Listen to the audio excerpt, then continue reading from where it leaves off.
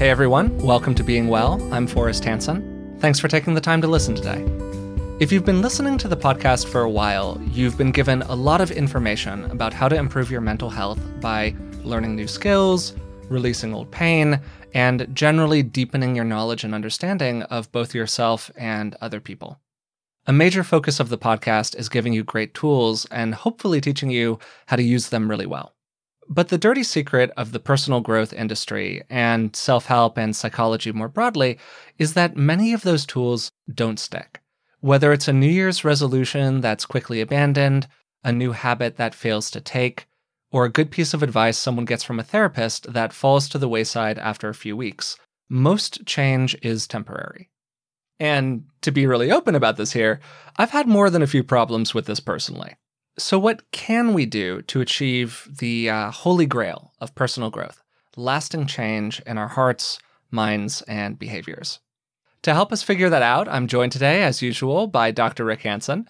Rick is a clinical psychologist and a best-selling author who spent over 35 years teaching people the key lessons from psychology and contemplative practice that lead to a good life. I'm also happy to say that he's my dad. So, Dad, how are you doing today?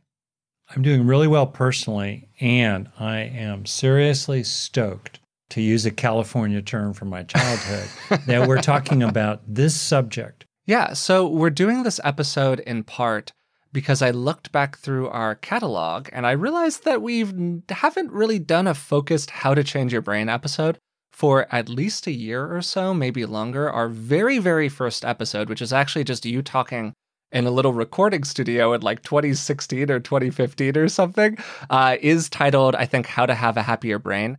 And since then, we kind of haven't done one. We talk about this topic a lot generally, but I thought it made sense to really dig into it for at least an episode because it is so foundational to your work and so fundamental to everything we do inside of the personal growth world. Before we get into the conversation, I do want to do a little bit of housekeeping. The podcast recently passed 1 million downloads this year, which just blows my mind. And thank you so much for listening and for your support of the podcast. To celebrate that, we're actually going to be doing a giveaway, which is not something we've done before, for our podcast listeners. 5 winners will receive hardcover copies of Rick's new book, Neurodharma, and also copies of Resilient, which Rick and I wrote together. They'll also get a card deck of daily practices based on Rick's book, Just One Thing, and finally, they'll receive a small signed print from Rick. You can enter by following the link in the description of today's podcast, and I've also posted it to the podcast and Rick's Instagram pages. To enter, you just need to submit your name and email address. Unfortunately, due to restrictions on shipping, the giveaway is only available to listeners in the United States, which I'm really sorry about. Also, I realized that I don't think I've ever actually mentioned this directly on the podcast before, which was a bit of an oversight. But of course, we have a bunch of social profiles. We're on Instagram at Being Well Podcast, and Rick and I both have profiles separately. We're also, of course, on Facebook and Twitter, and you can find links to all of that in the description of today's episode. So, all of that said, longtime listeners are probably familiar with the word neuroplasticity. It comes up pretty regularly on the podcast. And it's also a big part of the work that you've done more broadly. So let's start there really quickly. What is neuroplasticity, and what does it have to do with what we're talking about here today? Plasticity is the property of any system to be changed. It can be changeable. Neuroplasticity is the property of the nervous system in humans and other animals with nervous systems, such that the information moving through the nervous system, the function of the nervous system is to process information. Information flows through the nervous system while enlisting physical processes to represent it. And as those flows occur, including the flows of information that underlie our own experiences of liking or disliking, wanting, gaining or losing, as those experiences are happening, mental activity entails underlying neural activity. And repeated patterns of mental activity that draw upon repeated patterns of neural activity leave lasting physical traces behind. Changes that endure in neural structure or function. And those enduring changes are the basis for any lasting change for the better in a person's mind or heart. That's a great summary. The language in it had a little bit of technicality to it, so I'll just kind of unpack that for a Forrest level of comprehension as opposed to a Rick level of comprehension. I am not a neurologist. So everything we think, feel, and do is based on patterns that happen in the brain. To put it another way, for you to get better at any skill, from playing the piano to doing your taxes to talking to people more skillfully, your brain needs to change in some way. When I practiced the viola when I was 12 years old, my brain was changing as I was practicing in some fashion. There are parts of this that we understand really well. There are parts of this that we understand less well right now, but our knowledge about the brain is changing and improving at really incredible rates these days. So what this means is that anytime we learn something new, particularly something that, as we're saying, lasts, we form new pathways in the brain. And particularly, the brain is changed based off of our interaction with the environment. So stuff that we do kind of out in the physical world or psychologically inside of ourselves tends to have a big impact on those connections. Oh, you exactly said it. And there's this saying from the Canadian psychologist Donald Hebb from his work that is, neurons which fire together, wire together. So we have the two-stage process of any kind of lasting change for the better or change for the worse. We begin with an experience, the basis of which physically is neurons firing together, neural activity of one kind or another, which then, if there's to be any lasting change, let's say for the better, they must wire together as well. And that's really quite literal as one of the major mechanisms of what's called, get ready for it, Forrest, experience-dependent neuroplasticity. In other words, literally new connections form over a period of seconds and minutes. Also, existing connections between neurons inside your head right now get stronger or weaker based on learning in the broadest sense. There can be increased ebbs and flows of neurochemicals of different kinds, like dopamine or oxytocin. There can also be changes in the expression of genes deep in the bowels of the nuclei of different neurons. There can also be greater or less coordination between different parts of the brain that do different things as a person changes for the better over time. And what's amazing is that we can deliberately use our mind to stimulate neural activity, and through stimulating it in a targeted way, strengthen it so that we can use our mind to change our brain, to change our mind for the better. So I'm going to give a couple examples of exactly what you're talking about here, because the one-word answer for how do you create lasting change is really simple. It's practice. That's it. That's the one-word answer. We repeatedly do things, and that changes our brain.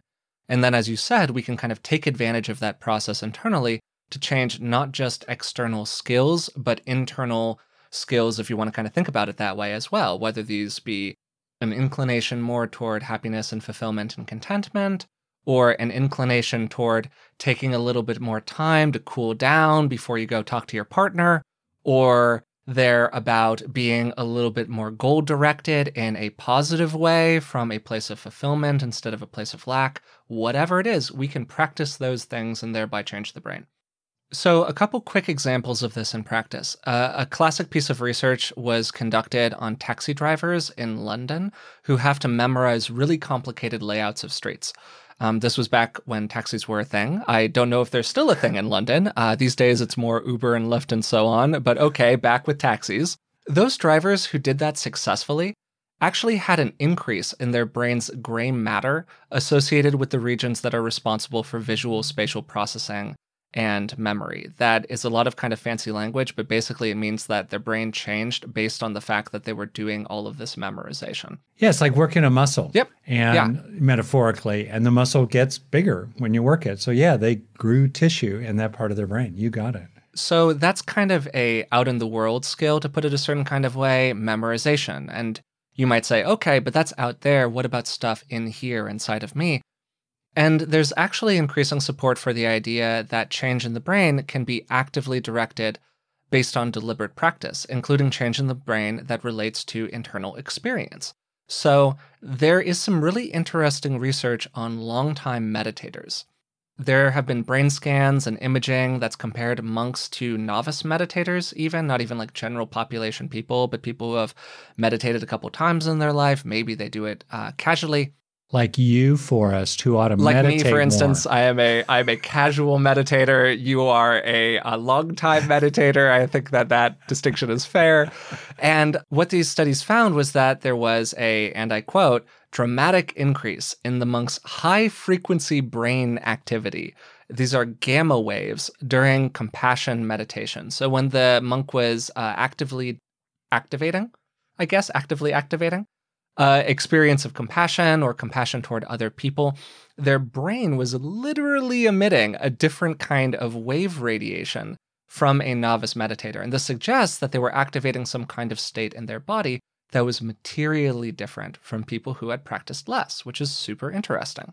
Oh, yeah. And to build on that, as a quick highlight, for people who routinely practice mindfulness, including in a more formal way, such as 1 or 5 or 20 or 45 minutes of meditation, let's say, people who routinely do that have improved structure and function in regions of their brain that support improvements in 4 major personal capacities. First, to regulate their attention.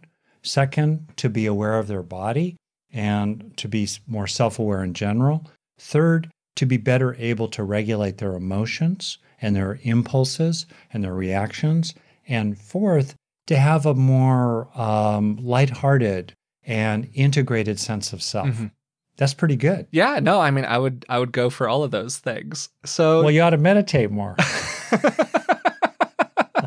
I'm just giving you a hard time. You've been getting on me about this for at least 15 years, if not longer. So I failed.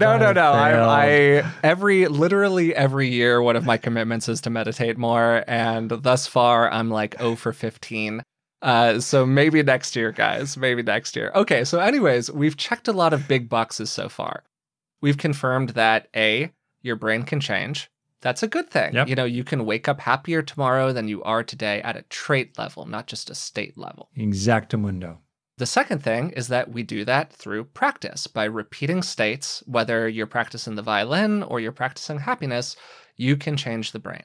And we also know that we can practice things that are not just external, practicing the violin, for example, but we can practice things that are internal, that experience that those monks had in experiencing internal states that led to a different kind of experience inside of them from somebody who hadn't practiced those internal states. That's a lot of really big boxes checked already. What somebody naturally might respond to this whole thing with so far is that, well, that's all well and good, but I find it really darn hard to create lasting change in my life. So if the brain is designed to be able to change, why is it so hard for us to change so often? Why do people drop their New Year's resolutions, fail to stick to their habits, or fail to walk out of the therapist's office with really lasting change after a couple of weeks of going? To summarize a lot of stuff, your brain, Forrest, and my brain, everybody's brain, is really good at learning from bad experiences, but relatively bad at learning from good experiences, even though learning from good experiences of positive qualities is the fundamental process of growing those positive qualities inside ourselves.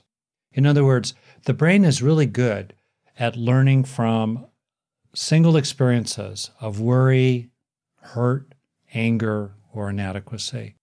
But it takes the repetition of many experiences of gratitude or self-worth or calm for us to actually shift from state to trait.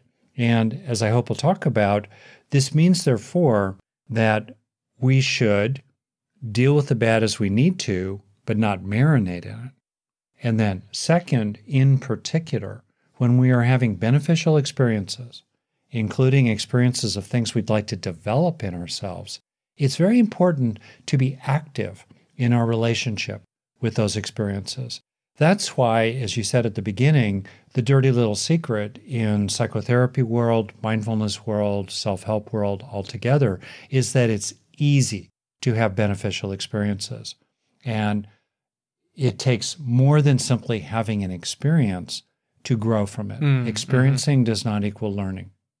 And so much of the money is left on the table because people do not engage their experiences actively in ways that I've really built out and developed, in part with your help.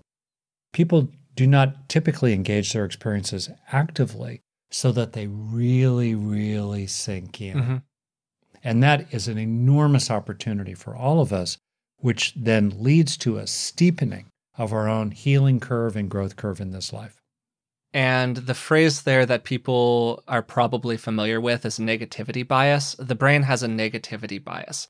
It is, as you like to say, like Velcro for bad experiences and like Teflon for good experiences. And you can think about this if you look back over your own life. If, you come home at the end of the day, there were probably, I don't know, most normal days, there were 20 or 30 good things that happened to you that were small. The cafeteria had the kind of food that you liked, and you enjoyed your coffee in the morning, and you had a pleasant conversation with your friend at work and whatever else. And there were probably 5 or 10 bad things that happened to you, like somebody cut you off on the freeway, a dog barked at you suddenly and startled you, you got into like a little snarl with your partner, whatever else. What do you remember at the end of the day? What do you remember when you're going to sleep at night?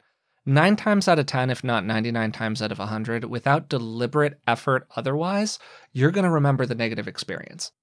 And as we were talking about toward the beginning, the brain is changed by what it rests upon. So the more that you rest upon those negative experiences, the more that they just kind of come up unbidden in your mind, the more that you're going to be impacted by them. And this is a big part of why it is so hard for us to change our ingrained behaviors that are kind of built into the brain at this point, particularly if you are like me and you're over the age of 30. The brain does tend to be a lot more plastic the younger we are, but there's actually really interesting research. For a long time, people thought that the brain stopped changing past about the age of 20, certainly 25, definitely 30. It was dead at that point. You're going to get no more change out of the brain. And more recent research has come out that's really showed that that's absolutely not the case, and your brain is absolutely capable of changing even at 60, 70, 80 years old. I think it's really important to appreciate the ways in which, again and again and again, we'll have some kind of wholesome, pleasurable, beneficial experience. In the moment, it'll be nice. In the moment, it'll be useful. And then, whoosh, it is gone. It feels like it washed through us, like water through a sieve. And for people who are in any kind of helping profession, including very broadly, educators, parents, supervisors who are training others, as well as coaches and counselors of all kinds, it's really important, I think, for us to face the fact that again and again and again, we focus on helping people have particular experiences, and then we ignore entirely whether those experiences have any lasting value for the person. It's a little bit as if we were interested in nutrition, but all we cared about was putting food on the tongue of people and ignored entirely the possibility that they would chew and swallow. And so much is missing there. That's a great analogy. As a detail, on that, that's really quite haunting. I think psychotherapy is a noble profession. It's actually, on average is a key word, really quite effective compared to other interventions. But research shows that the moderate, in the language of so-called effect sizes, the moderate average level of response to treatment for, say, depression or anxiety 30 years ago is very decent, very moderate, but it's no better today 30 years later. There's no evidence whatsoever for an improvement in average response to treatment after 30 years of research on counseling, psychotherapy, new ideas, new developments, and so forth. And I think it's because we may have gotten better at activating certain states in people, but we've gotten no better at teaching people how to internalize them as traits that they can carry with themselves wherever they go. That's really interesting. And you're going to have to remember to send me the study because I'm definitely going to include it in the Patreon notes for this episode. So please send me that one. Anyone who's listening to a show like ours knows mental health challenges are a part of life, but they don't have to define who you are. If you're navigating something difficult, one of the best things you can do is get some high-quality help, and the Dr. John Delony Show is a great place to go for that. If you like being well, I think you'll really enjoy Dr. John's show. It was recently in the top 5 of all podcasts on Apple Podcasts, which is just an incredible accomplishment. Dr. John has a PhD in counseling. He's been working with people for over 20 years, and the show has really a very cool format. Real people call into the show, and he walks them through how to make good choices related to difficult situations and common challenges like facing depression, overcoming anxiety, or connecting with other people. You can send them your questions by leaving a voicemail at 844-693-3291 or emailing askjohn@ramseysolutions.com. It's a great resource for people and a really nice compliment to the work we do here on Being Well. Listen to the Dr. John Delony Show wherever you get your podcasts or follow the link on our website. As somebody who has a long history of painful acne and related skin issues, I know how great it is to not stress about what's going on with your skin. That's where our sponsor, OneSkin, comes in. Most skincare available on the market is designed to provide a temporary reduction in symptoms without addressing many of the underlying causes. OneSkin's OS01 line of products targets cellular senescence. This is a key hallmark of aging, directly with their proprietary OS01 peptide. The OS01 peptide can reduce the number of senescent cells by up to 50%, strengthening the skin barrier, improving skin health markers, and reducing visible signs of aging. I've been using their OS01 face topical supplement, and I love how simple it is. You just cleanse, you pat your skin dry, and apply twice daily. OneSkin is the world's first skin longevity company. By focusing on the cellular aspects of aging, OneSkin keeps your skin looking and acting younger for longer. Get started today with 15% off using code BEINGWELL at oneskin.co. That's 15% off oneskin.co with code BEINGWELL. After you purchase, they'll ask where you heard about them, and please support the show and tell them that we sent you. We all know that the food we eat today affects how we feel tomorrow. But what if I told you that it could affect how you felt in 20 years? We're learning so much these days about our bodies, and one of the challenges for people right now is that there's an enormous amount of information out there, but it can be difficult to separate fact from fiction. We had Dr. Tim Spector on the podcast a few years ago. He's a professor of genetic epidemiology and the scientific co-founder at Zoe. And the Zoe Science and Nutrition podcast is truly one of the best resources out there when it comes to this stuff. With the help of world-leading scientists, they help you make smarter health choices every week. And you don't have to just take my word for it. Avid podcast fan Naomi's Apple review says Zoe Science and Nutrition is super easy to consume, even if you don't understand the science, with loads of actionable tips, a great mix of guests, and interesting, cutting-edge science. With the Zoe Science and Nutrition podcast, you can join Naomi and millions of others transforming their health. Find it wherever you listen to podcasts. Okay, I want to also flag one other reason why it's hard for us to change. And this gets to a favorite topic of mine. It's human exceptionalism. We really like to regard ourselves as being special and different from other animals. Because we are special and different. We got big old brains. Human exceptionalism. Human exceptionalism, yeah. What? Just what I'm saying. Like, humans like to think that they're exceptional. We all like to feel that we are superior to our animal cousins. You came up with this idea? No, this is not an original idea. I'm sure that I can't imagine this is an original idea. Phrase, I never heard it. All right. That's pretty awesome. There you go. So human exceptionalism. I think you're freaking exceptional. So there. Well, and you're thank human you, Dad. too. I am both a human and medium exceptional. So, okay, here's what I mean. We like to think that we're not big monkeys. But guess what? We're big monkeys. We're really effing smart. But we're basically just big monkeys. And here's the thing about animals. Animals are designed to spend as little energy as they need to spend all the time. Basically, we're built to conserve energy. Resources. Yeah, we want to conserve resources. We're living in a super harsh environment. We don't know where our next meal is coming from. All of that good stuff. So we are built to not expend energy. And this means that inertia is an enormous force in our lives. You know, an object in motion stays in motion, an object at rest stays at rest. Habits are a phenomenal tool for saving energy because they reduce the number of choices that your brain has to actively make. So if you have an ingrained pattern of behavior, it's incredibly easy to just repeat it because the brain doesn't have to spend any energy doing something different. And the brain really does not want to spend that energy. So that means that if we're going to have to create any, so that means that if we want to create real change in our life, whether it be practices outside of us or practices that are inside of us, we need to expend deliberate effort. And again, we're fighting the natural systems of the body that do not want to spend that effort because they were built under conditions where there weren't a lot of additional resources. But these days, living in our current human lives, for most of us, there's plenty of food, there's plenty of water, and those energy inputs are a lot of the time what the body was conserving when it was resisting making the kind of changes that we're talking about here. And so that's kind of a really interesting way at which we can look at this whole thing in terms of our evolutionary neurobiology and how that made it hard, effectively, to change our habits today. What I would like to say here is that the process of internalization is remarkably simple and enjoyable to do. And it's quick. It's private. It's under our control.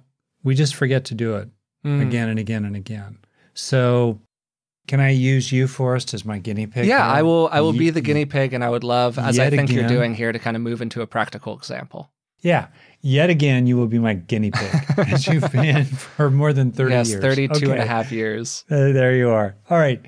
What is one thing you would like to develop more of inside yourself? Ooh,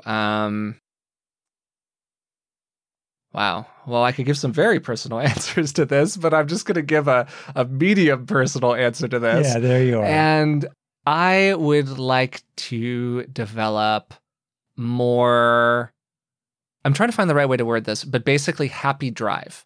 Like I would like it to feel more fulfilling in the process of doing my work. Okay, great. So when do you experience happy drive? When I'm interacting with other people related to work, like when I'm talking to somebody, when I'm doing one of these interviews for the podcast with you, is another place where I experience some happy drive. When I'm doing a creative project, a lot of the time, like when I'm doing some video editing stuff or podcast editing, when I'm doing a lot of like thinking about some creative project that also often gets me kind of excited. Generally, it's in the implementation where happy drive tends to fall away and I just get exhausted with it. Yeah. Okay, great. So think of that as like having a song playing in your inner iPod. Okay. You're experiencing it. We cannot learn from things we don't experience. We must experience as the first step of any kind of lasting learning. All right. So then the question becomes, and you could do it even right now. I don't know how much I'm of playing a sense along. of happy drive you're having right now. But for example, when you're having an experience of happy drive, can you become mindful of the fact that you're having that experience and sustain awareness of it? In other words, to stay with the feeling, recognize the feeling of whatever you want to grow. You can do that for a breath or longer, right? Kind of marinate in it. Also, what's it feel like in your body when you're having a sense of happy drive? I didn't realize that was a question. Sorry. I thought that was to you went into your body there. Yeah. I thought that was the amorphous podcast audience you as opposed to you, Forrest. But okay, me. I was actually just dropping into it. I'm glad you said that because I immediately kind of thought to say, oh, if he doesn't say something about somatics, you should probably say something about somatics here. For me, I feel more weighted into my chair. I felt my chest felt like a little bit more open and kind of warm. My seat felt a little heavier into the chair. Those were two things that I really noticed. I felt kind of buoyant and softly happy. I'm not sure if happiness was like the driving emotion, but there was this kind of like little feeling of bubbly contentment. Yeah, I suspect like I would probably name vitality maybe. Yeah, in the mix there. So here we have first, staying with the experience for a breath or longer. Second, feeling it in your body. And then here's a third hack for your brain that promotes neuroplastic change.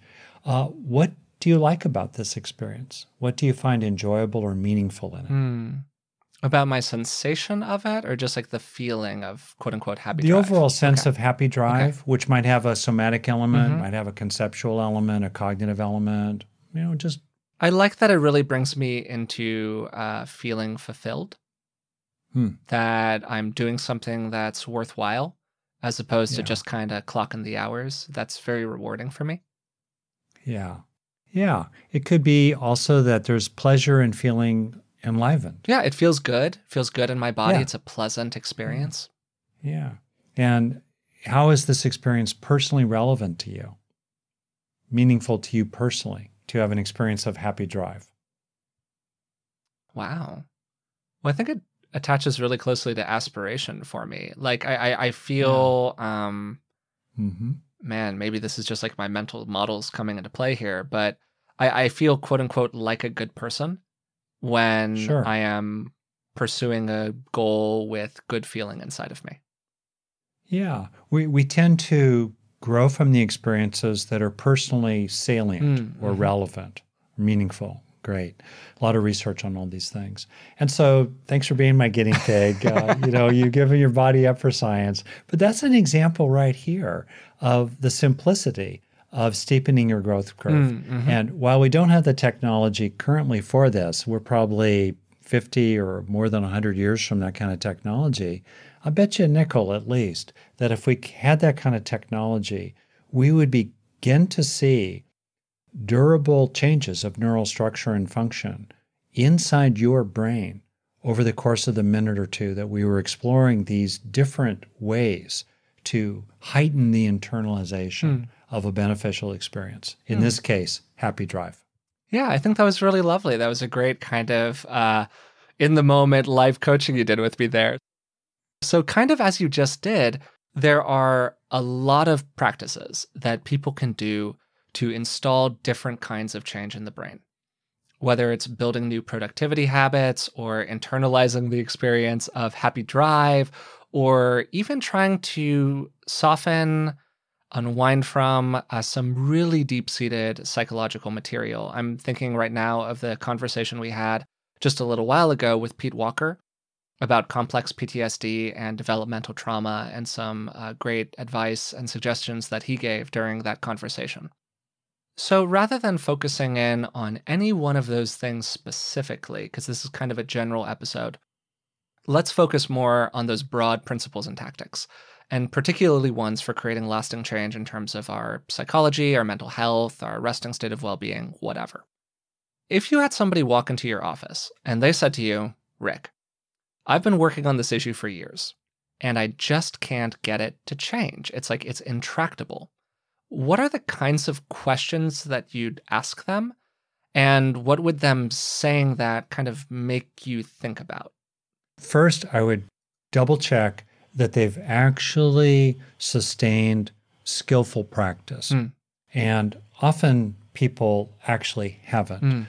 They haven't, in particular, focused on the internalization, the second necessary stage of learning. Now, on the other hand, and this is not about blaming the victim or being accusatory, it's just being a good clinician, where you're investigating what have people actually done and what have the results been, which then leads to, truly, if someone has genuinely made efforts and they have not had traction, then I think it's important to look at a deeper level. First, both outside them and inside them. And what I mean by that is, if a person is trying to develop, let's say, self-worth, and every day at work and at home, people are criticizing them and finding fault and tearing them down, it's really hard to develop self-worth from the inside out. So sometimes it's appropriate to look at people's environments that are obstructing their growing and their healing.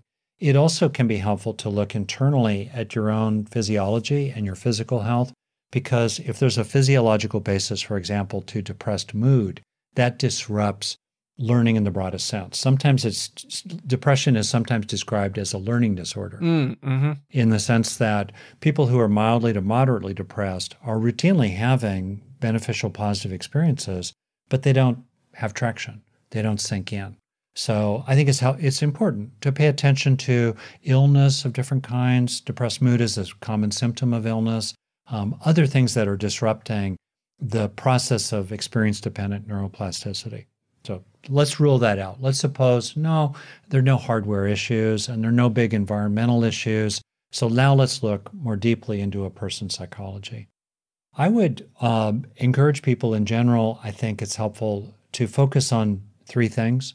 And this is where I give people the 5-minute challenge, which has 3 parts to it. First, over the course of your day, look for a handful of times over the day when you're feeling something good, something useful. Maybe there's a moment of greater skillfulness with your partner. Maybe there's a sense of relief. Maybe there's a sense of enjoyment with your dog. Whatever it might be, slow down for a breath or longer to let that sink in, to sink into the experience while it sinks into you. That takes about a minute a day total. Second, pick one thing you're trying to grow. So this is where this person, let's say, has that one thing they're trying to develop, and look for one or more clear experiences of that thing you're trying to grow every day. And when you're experiencing it, value it. This is a high priority experience. You care about this experience. You really want to take it in because you're motivated to actually grow it. That'll take another minute or so every day. And then the last of the third elements of the 5-minute challenge is every day reset to deep green. What I mean by that is every day take a minute or more, and this would be a good meditation for you, Forrest, if you want to do it, to just kind of marinate in a general sense that you can find your way into of a growing sense of open-heartedness, warm-heartedness, with a feeling of growing calm and settling down, and an opening into a greater sense of well-being and contentment with things as they are, deep down inside yourself. That is about 5 minutes. So that's a simple thing. People can give that 5 minutes. And then with regard more specifically to people who are having a hard time to develop something, one of the things that can sometimes happen is, let's say they want to develop one thing, but they're obstructed, they're blocked in the development of it by other things. For example, let's take self-worth, something I've worked on over the years, feeling adequate. Let's say a person is having an experience of being praised by other people that they do internalize, but it goes into a kind of silo that's separated from this other material, maybe rooted in their own childhood, in which people were rejecting, dismissive, devaluing, and so forth. So that then creates the opportunity to use the positive experience to link to and gradually neutralize and even replace the negative material. So I want that to be the next place that we go here. Before we go there, I just want to name 2 major environmental factors, because you were talking about, okay, maybe there's some issue inside of the psychology, persistent low-grade depression, something like that, that's making it harder for somebody to internalize learning. In their biology. In their biology, yeah. There are 2 big external things that I want to just kind of name real quickly, mostly for the sake of doing our due diligence here. They're the 2 big S's, stress and sleep. There is an enormous amount of research that suggests that people who are under a lot of stress have a harder time learning. This is for a wide variety of reasons. One that I suspect, I don't know if this has been borne out in the research or not, but my suspicion is that some of it has to do with what I was talking about earlier about inertia and energy expenditure. If you are under stress, the systems of your body are expending more energy, to kind of put it a certain sort of way. And that means that there are limited energetic resources to be devoted to other things, like, for instance, learning a new skill. As a total aside, we have never talked about this. Maybe we'll talk about it on another episode. This is why a lot of people who have challenging school environments really struggle to learn. We got into that a little bit in our conversation with Bruce Perry on developmental trauma, if you're into that topic. The second one is sleep. If you're listening to this podcast, there's a reasonable chance that you've heard of Matthew Walker. He's done a ton of amazing work on sleep. I would really recommend his material to you, but the short version is sleep is really essential, and it really helps us learn. So, those 2 things said, if you've been interested in the material we've been talking about so far, now's probably a good time to let you know. Rick actually has an online training course called the Positive Neuroplasticity Training. It's a 6-week, again, online course that's focused on helping people achieve change that lasts. And it's coming up really soon. I think that registration for it is currently open. I know that you're excited about it. It's one of your favorite offerings. So is there anything else you'd like to add? Oh, I think that the worse a person's life, in a sense, the more challenged they are, the more stresses they're facing, the more important it is to become skillful at growing strengths inside of various kinds, including the strengths of gratitude, contentment, and happiness. Those are inner strengths for which a lot of research has shown they improve physical health outcomes and actually have a causal extension of a person's lifespan. They literally help, on average, people live longer to have greater happiness inside themselves. So the kinds of things that we explore in that program are especially relevant when the oatmeal hits the fan in your life.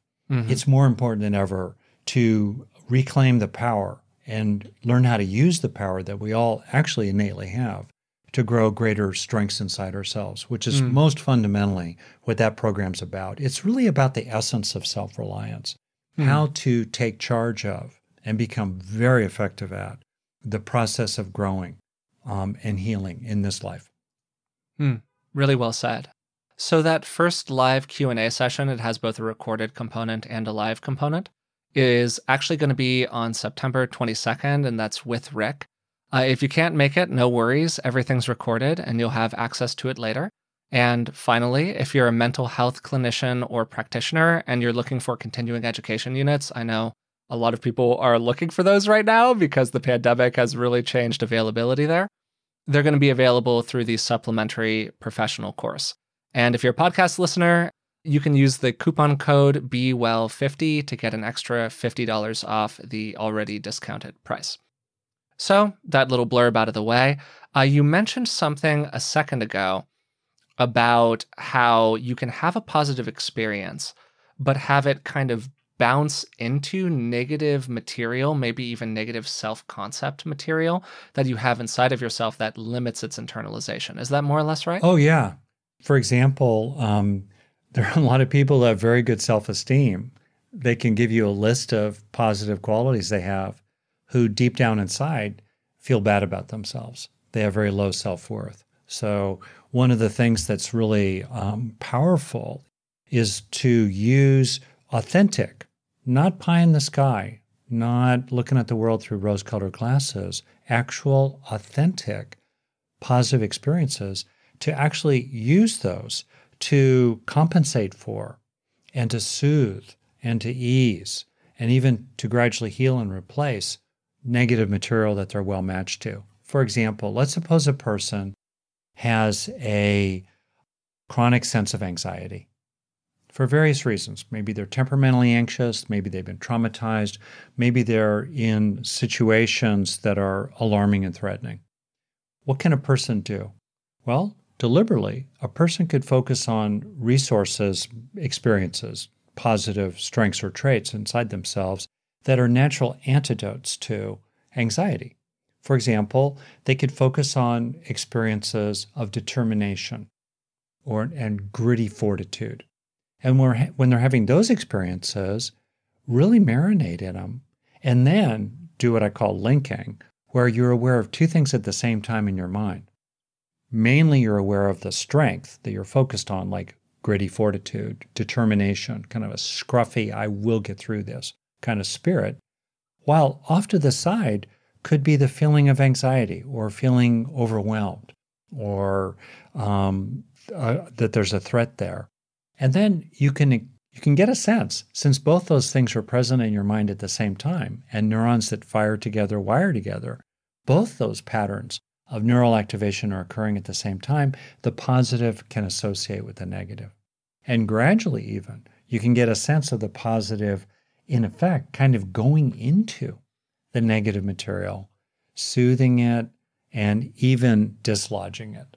To use a metaphor, if your mind is like a garden, we can, first of all, focus on planting more flowers there. And second, we can use those flowers to crowd out weeds. There's less room for the weeds in our garden.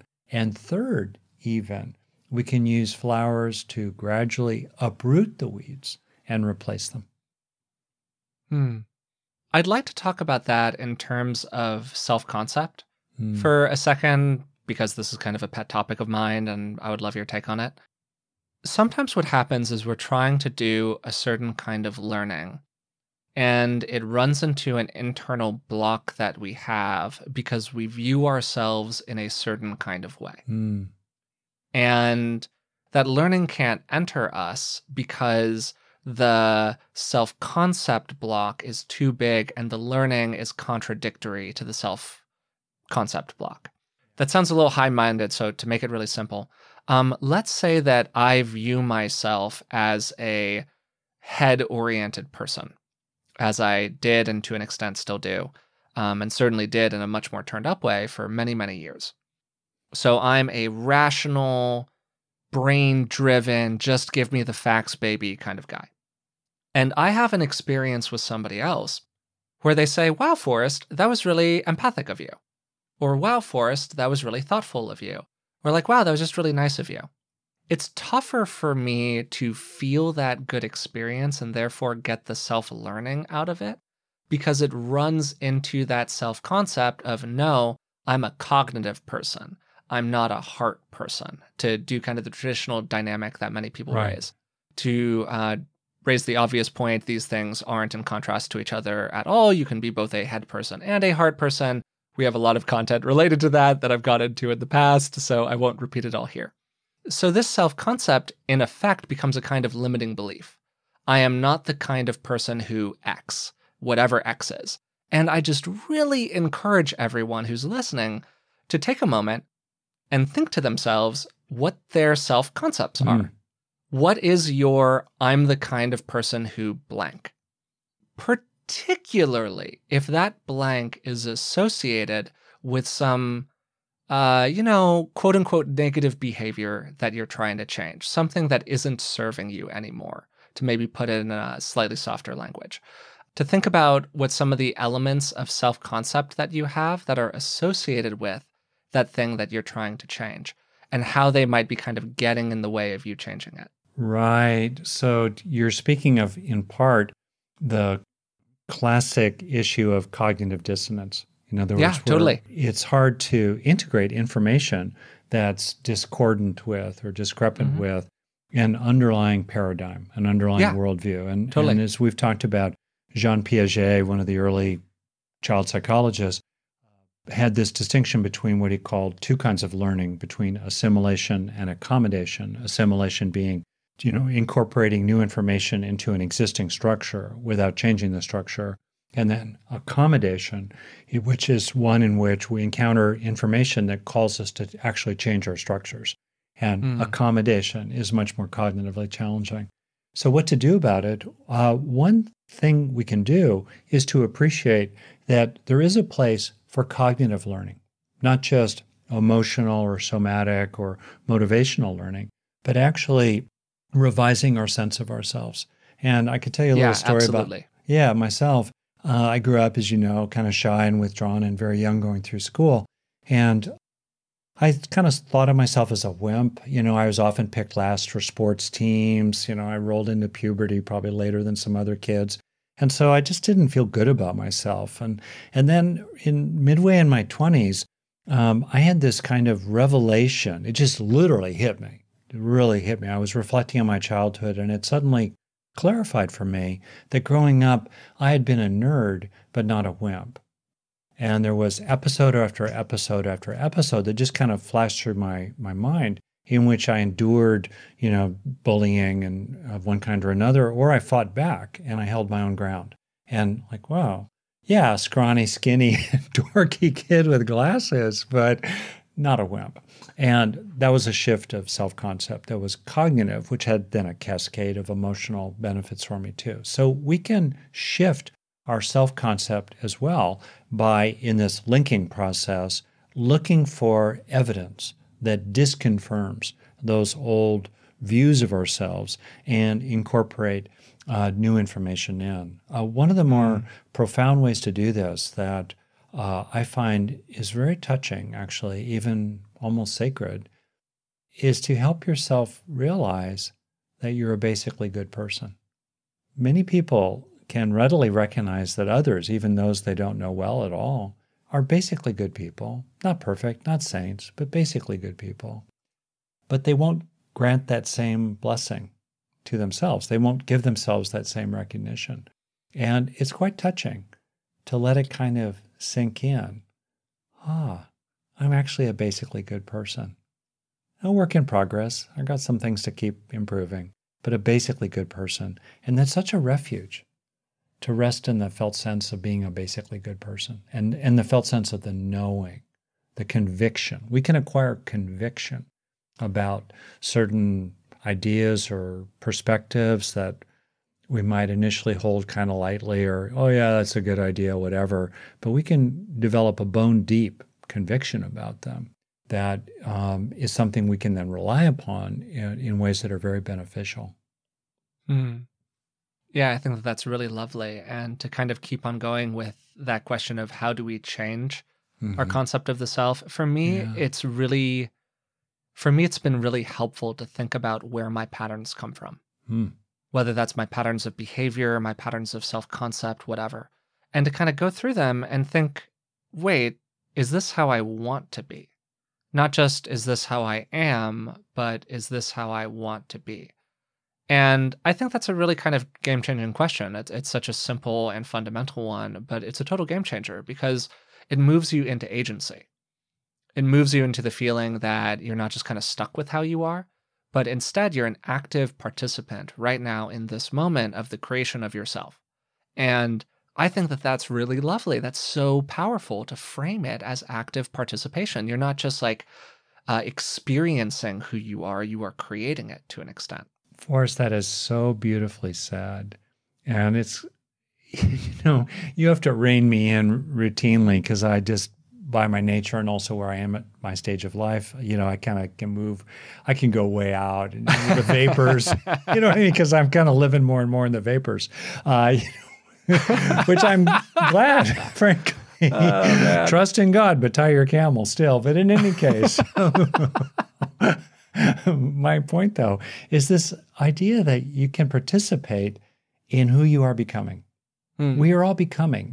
Much research shows, on average, that roughly a third of the factors that shape us are baked into our DNA. Okay, that's what's heritable on average.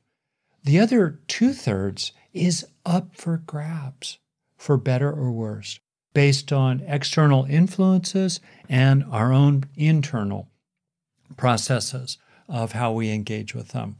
And that 2/3 is rife with opportunity, right? And to feel that, that we can really let go of some of that old crud. We can release the ballast in the hot air balloon of our life, right?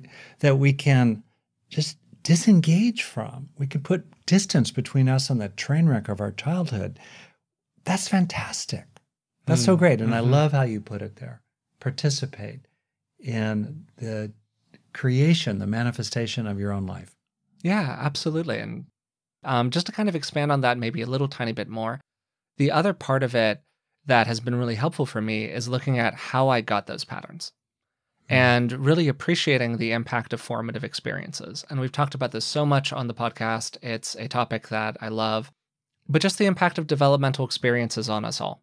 Yeah. The things that happened to you when you were 0 to 10 years old, maybe particularly the things that happened to you when you were 0 to 2 years old. And really respecting and kind of giving yourself a break for the fact that you were a larva. You were a pupa. You did not have a lot of agency in those environments. So the things that happened to you weren't your fault, but they had an enormous amount of impact on the person that you are today. So it's both a kind of love and appreciation and forgiveness directed at that person, that little you that created who you are now, and also appreciating, okay, I didn't have a hand in that, but now I do have agency and responsibility today. So what am I going to do about it? And that has also been a immensely useful exercise for me. One part of that has been going back through, as I've talked about in the past, and watching kind of old family videos. We have this big cache of old VHS tapes from 1992 or whatever. Thanks to who? Thanks to who? Thanks to Dad. Thanks to Dad, okay. who was just wondering, relentless with his camcorder when we were younger. And I actually have many distinct memories of being like, Dad, turn off the camcorder. I know, because we were just like, oh, Dad's always got the camera out. And of course, your 6-year-old self, you're worried about if you look cool and am I going to look good on the camera? And so it was a little threatening to have that video camera out all the time. Understandably, I get it. But today, very grateful that we have that repository. So not everyone has that repository of old video, but anything you can interact with that relates to yourself as a child. Ask your parents if you have a good relationship with them, and you can ask them that kind of a question. Look at old art you created in your 3-year-old class, if you have any of it. Whatever it is. I think that like trying to get in touch with that little person can be a very helpful part of this whole process. Yeah, I think that's really true. So as we come to the end here, kind of final question, do you have any last thoughts, things you would like to add to this whole conversation on how to change your brain? I would just say that I've developed this material a lot in the book Hardwiring Happiness and in my TED Talk on the process of taking in the good, to put it in a really simple way. And my model that I use, my framework that I use the acronym HEAL for, which really summarizes the process of taking charge of who we are becoming by having beneficial experiences of whatever you want to develop in yourself, and then installing them by enriching them and absorbing them. So we have H, E, and A. And then optionally, if you like, linking them, linking positive to negative to ease and soothe and even replace the negative material. So there's a fair amount of material about that. But the essence of it, I would really like to emphasize with people, kind of summarized in that little mini coaching session you and I had, in which you were so brave and put up your body for science, in that the process of internalization usually feels really sweet, really intimate with yourself, and simple, and genuine, and quick, and private. It's a wonderful thing to do, and it can feel really good. And it's so important to appreciate that we just forget to do it again and again over the course of our day. Interestingly, as we reach for beneficial experiences and then again and again internalize them into ourselves, we feel filled up, increasingly unconditionally. So there's less and less movement to reach for what's outside us because we feel already like we've got it inside. Well, I think that's a great place to end today's episode. So to give a incredibly quick summary, today we were talking about how to change the brain, summarized by the word neuroplasticity. Your brain is quote unquote plastic. That means that it can change. It's not fixed in one form. The way that we create that change is through active practice. I gave the examples of the London taxi cab drivers and monks performing various kinds of meditation that can, over time, actually change structures inside of the brain. We then talked about some of the things that get in the way of changing our brains. The two big ones that we named were, first of all, the brain's negativity bias, our tendency to linger on the bad things that happen to us. And then second, I raised energy conservation, essentially. The brain likes habits. It doesn't really want to change. Inertia is a powerful thing. So we have to expend a lot of energy if we want to really change the brain over time. From there, we talked about a lot of kind of broad principles for people who have struggled to create active change. I talked about some environmental things. You talked about some internal things. And then finally, we did some talking about self-concept and how sometimes it's really challenging to create these lasting changes if they're bumping their heads against the ceiling of our limiting beliefs, essentially. And that by moving more toward an active participation in creating who we are, we can sometimes erase or, at the very least, turn the volume down on some of those limiting beliefs. So again, quick reminder about Rick's PNT program. I've included a link to it in the description of today's podcast, and you can use the code BEWELL50 for $50 off the purchase price. Also, quick plug for the Patreon page. It's patreon.com/beingwellpodcast. I create expanded notes for our patrons over there for each episode that go into the science behind the show. And also, if you'd like to subscribe at a higher level, you have access to monthly Q&As with Rick and I, where we answer people's questions. So finally, thank you so much for listening. If you want to do us a last favor, please subscribe to the podcast and maybe even leave a rating and a positive review on the platform of your choice, because it really does help us out. So until next time, thanks for listening.